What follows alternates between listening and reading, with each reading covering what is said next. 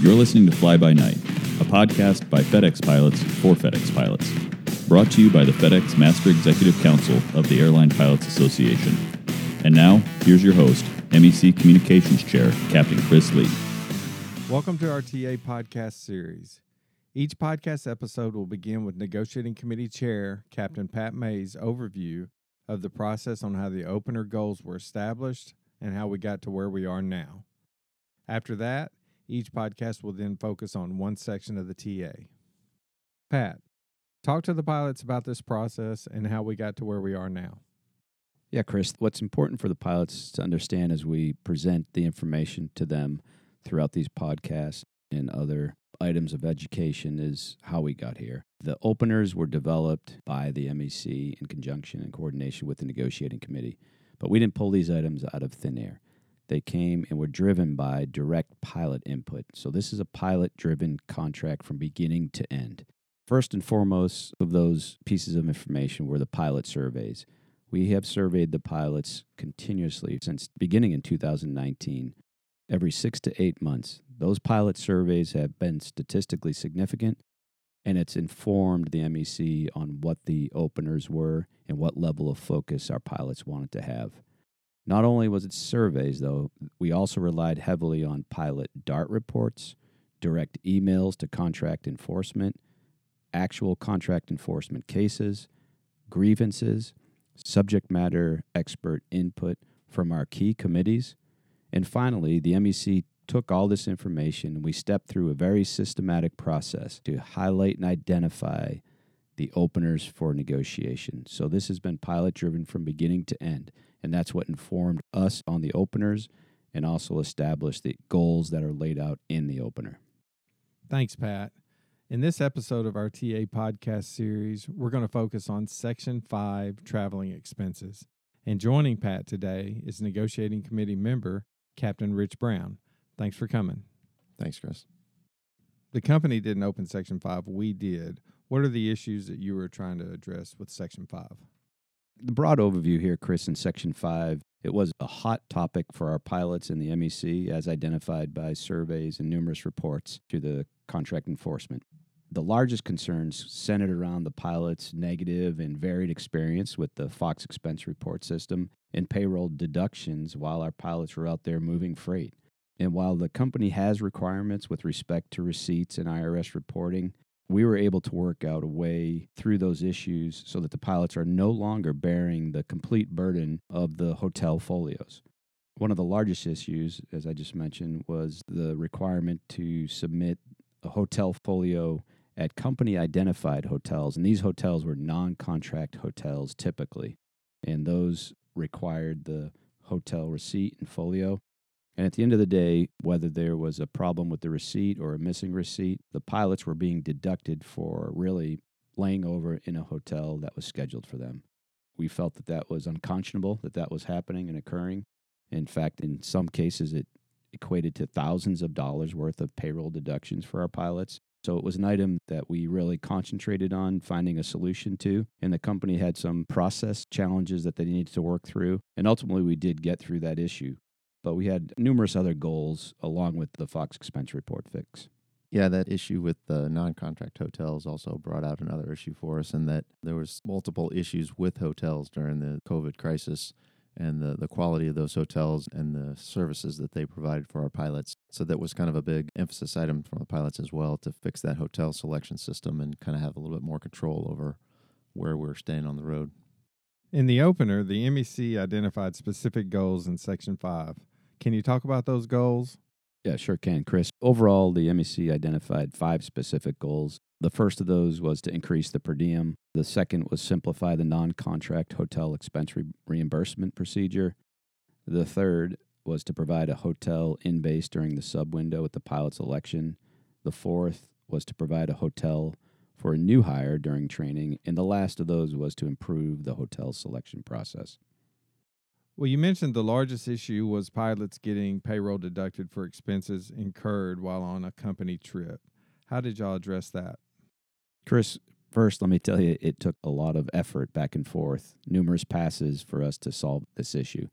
The company had some long-held concerns And some of it had to do with their own reporting requirements and Fox expense report system that's set up today. We worked through all those issues. Ultimately, what it does is it removes the responsibility for the pilot to provide a receipt and or folio when they stay at a non-contract hotel. The company will provide the pilot with a method to meet that requirement without having to submit a receipt or folio for the non-contract hotel when you complete your expense report. While we're on the topic of expense reports, is there anything new on discrepancies and notifications in general? Yeah, Chris, we were able to accomplish something on that front. To start with, the same as today, a pilot's going to receive a notification that the submission's been received and that there is a deadline on the receipts. Then in addition to this, the company will notify the pilot twice of any discrepancies, at least 7 days apart, and that notification will specifically identify the missing or incomplete receipt, the dollar amount, and the deadline for that submission again. And then the final thing that we were able to add is after all of those warnings, you'll be given a notification of an impending payroll deduction, and you will have 14 days after that notification to remedy the discrepancy, regardless of what the receipt or report deadlines were. So if there was a delay in them processing your expense report and you didn't get the notification until after it closed, you would still have 14 days to remedy that situation and prevent the payroll deduction. And part of that, Chris, was the discussion about the challenges on the hotel and folio requirements. The discussion grew in general about deficiencies with the Fox expense report system, and we looked at some causal implications. Some of those happened to be notifications, that the pilots weren't actually receiving timely notifications, or the notification occurred after a payroll deduction. So we actually, even though it wasn't in the opener, we expanded on the hotel folio issue, and we, corrected with the language, the actual report, as Rich mentioned, the specific notice in the report will identify the specific receipt in the missing receipt rather than just a general notice that it's incomplete. We've had a lot of inputs from pilots on the fact that they have an expense report with numerous receipts required, and they get a notification and they have no idea what's missing or how to get that in. Staying on the topic of expense reports, can you talk some about the trial period with regard to the Indy sleep rooms? And now that they're up and running, are there any changes? Yeah, that's right, Chris. During our discussions with the company, the Indy sleep room facility, the new facility, came online, and it happened to occur in conjunction with us agreeing to language on this expense report fix. And the company identified an immediate need in the area because they were short on hotels around the Indy airport.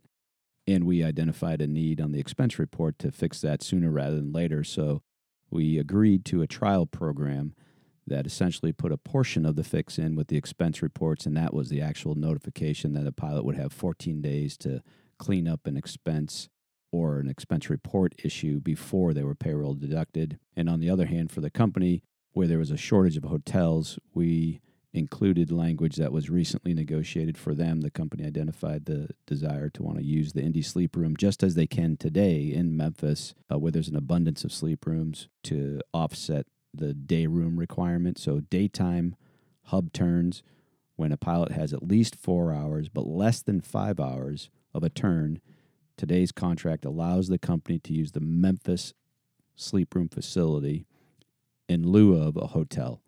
And we gave the company that same ability now that there's ample rooms in the Indy sleep room facility. Of course, there's other limitations that are imposed within the contract on that, which include the availability of sleep rooms for the actual hub turning crew members with shorter hub turns. Yeah, just like to point out that during the night hub turn, this was already available for the company in Indianapolis to utilize a sleep room for less than 5, more than 4, as long as they had enough sleep rooms for all the other pilots that are hub turning.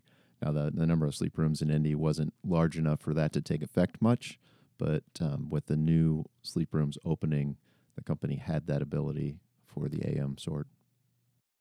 While we're on the topic of hotels, one of the opener goals you have for Section 5 is provide a hotel and base during the sub window. Were you able to achieve that? The initial goal was to have the company supply a hotel for a pilot during the sub window. We were not able to fully achieve that goal. What we were able to achieve is for a pilot that accepts sub, he's able to use his deviation bank to get a hotel room in base during his sub window. Another opener goal in Section 5 was improve hotel selection process. Were you able to achieve that? Yeah, Chris. So although our system has worked well in the past, the COVID world of the last couple of years has exposed a few problems with the system that we were trying to fix here. And our fix was basically a three-pronged approach. The first of which was to create a jointly approved hotel criteria list. And on that list, we were able to add some items that will definitely be included that have not been there in the past, which are safe, quiet, and adequate environmental controls as part of that hotel criteria. And then the rest of the list will be jointly approved by ALPA and the company. That list will then be used for the second part of the solution, which is the approved hotel list. This list will be a list of all the hotels that FedEx has as options for a given city, to include a primary and secondary or overflow hotels. And these will be the hotels that the company is required to use unless they are all full. There are no rooms available at all within these already approved hotels. When creating this approved hotel list, the company was adamant that there had to be someone who had the final say if there was disagreement about a hotel. And we did allow them to have that final say, but our solution there had to do with a designation on those hotels that we disagree upon. They'll be designated as hotels of concern. And if you go to look at the approved hotel list, which will be available online, you'll be able to see which hotels have that designation, which will do a couple things for us. First, it will allow pilots to see which hotels we're having problems with, which will allow them to adjust their bids accordingly. It will also identify hotels that we need feedback from pilots on the experience and the services that are available in those hotels. And the last part of that is it allows ALPA to monitor those hotels to see if the company is getting those issues fixed or not. At the quarterly meetings we have with the company already, we'll address those hotels of concern at each meeting. So it just puts a spotlight on those hotels in general and allows us better transparency. For the end users of that whole process, right, the pilots who have to face those issues or those concerns, that awareness is brought up for everybody, right? So they may look at a hotel of concern and say, you know what, I'm just going to bid away from it. I'm going to bid that line, so they have the ability to also bid away from it if that's what they desire to do. But you mentioned, Rich, the approved hotel list. It should be noted that we've agreed to include on that list to begin with all the lists that are currently there that have been agreed to with our committee as well, our hotel committee. And if pilots do stay in a hotel of concern and find issues, we want them to reach out and let us know about it. That's correct. One of the other concerns was once the hotel was identified, a lot of these issues could be transitory, right? You could have maybe a temporary noise issue that doesn't meet the requirement, or maybe some rooms are under construction. The company hasn't been able to find an alternative, so that ultimately the issue gets addressed or fixed, and then the hotel would come off this list through the ordinary process of the quarterly meetings.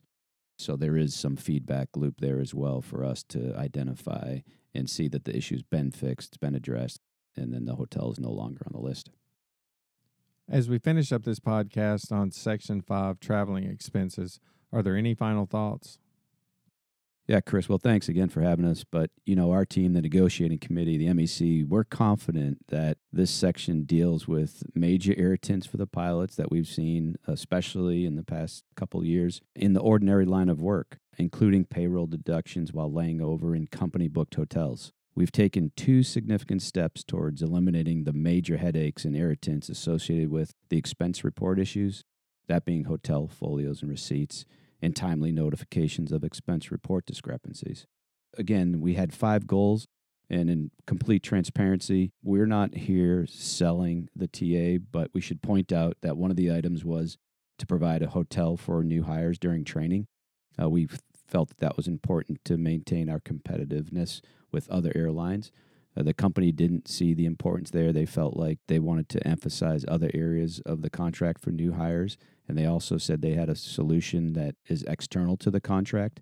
At the end of the day, they held firm on that, and we feel like it really is a company issue, and if they have a challenge attracting new hires, then it's going to be their issue to deal with. And, at some later date, if they feel like it's important to offer that as a solution for them, they're more than welcome to come back to ALPA and ask us about it. But Just in full transparency, we missed that item, but I think we did extremely well with all the other goals. Thanks for listening to this episode of our TA podcast series on Section 5 Traveling Expenses. Throughout this process, you can get the most factual information at our TA website, fdxta.com.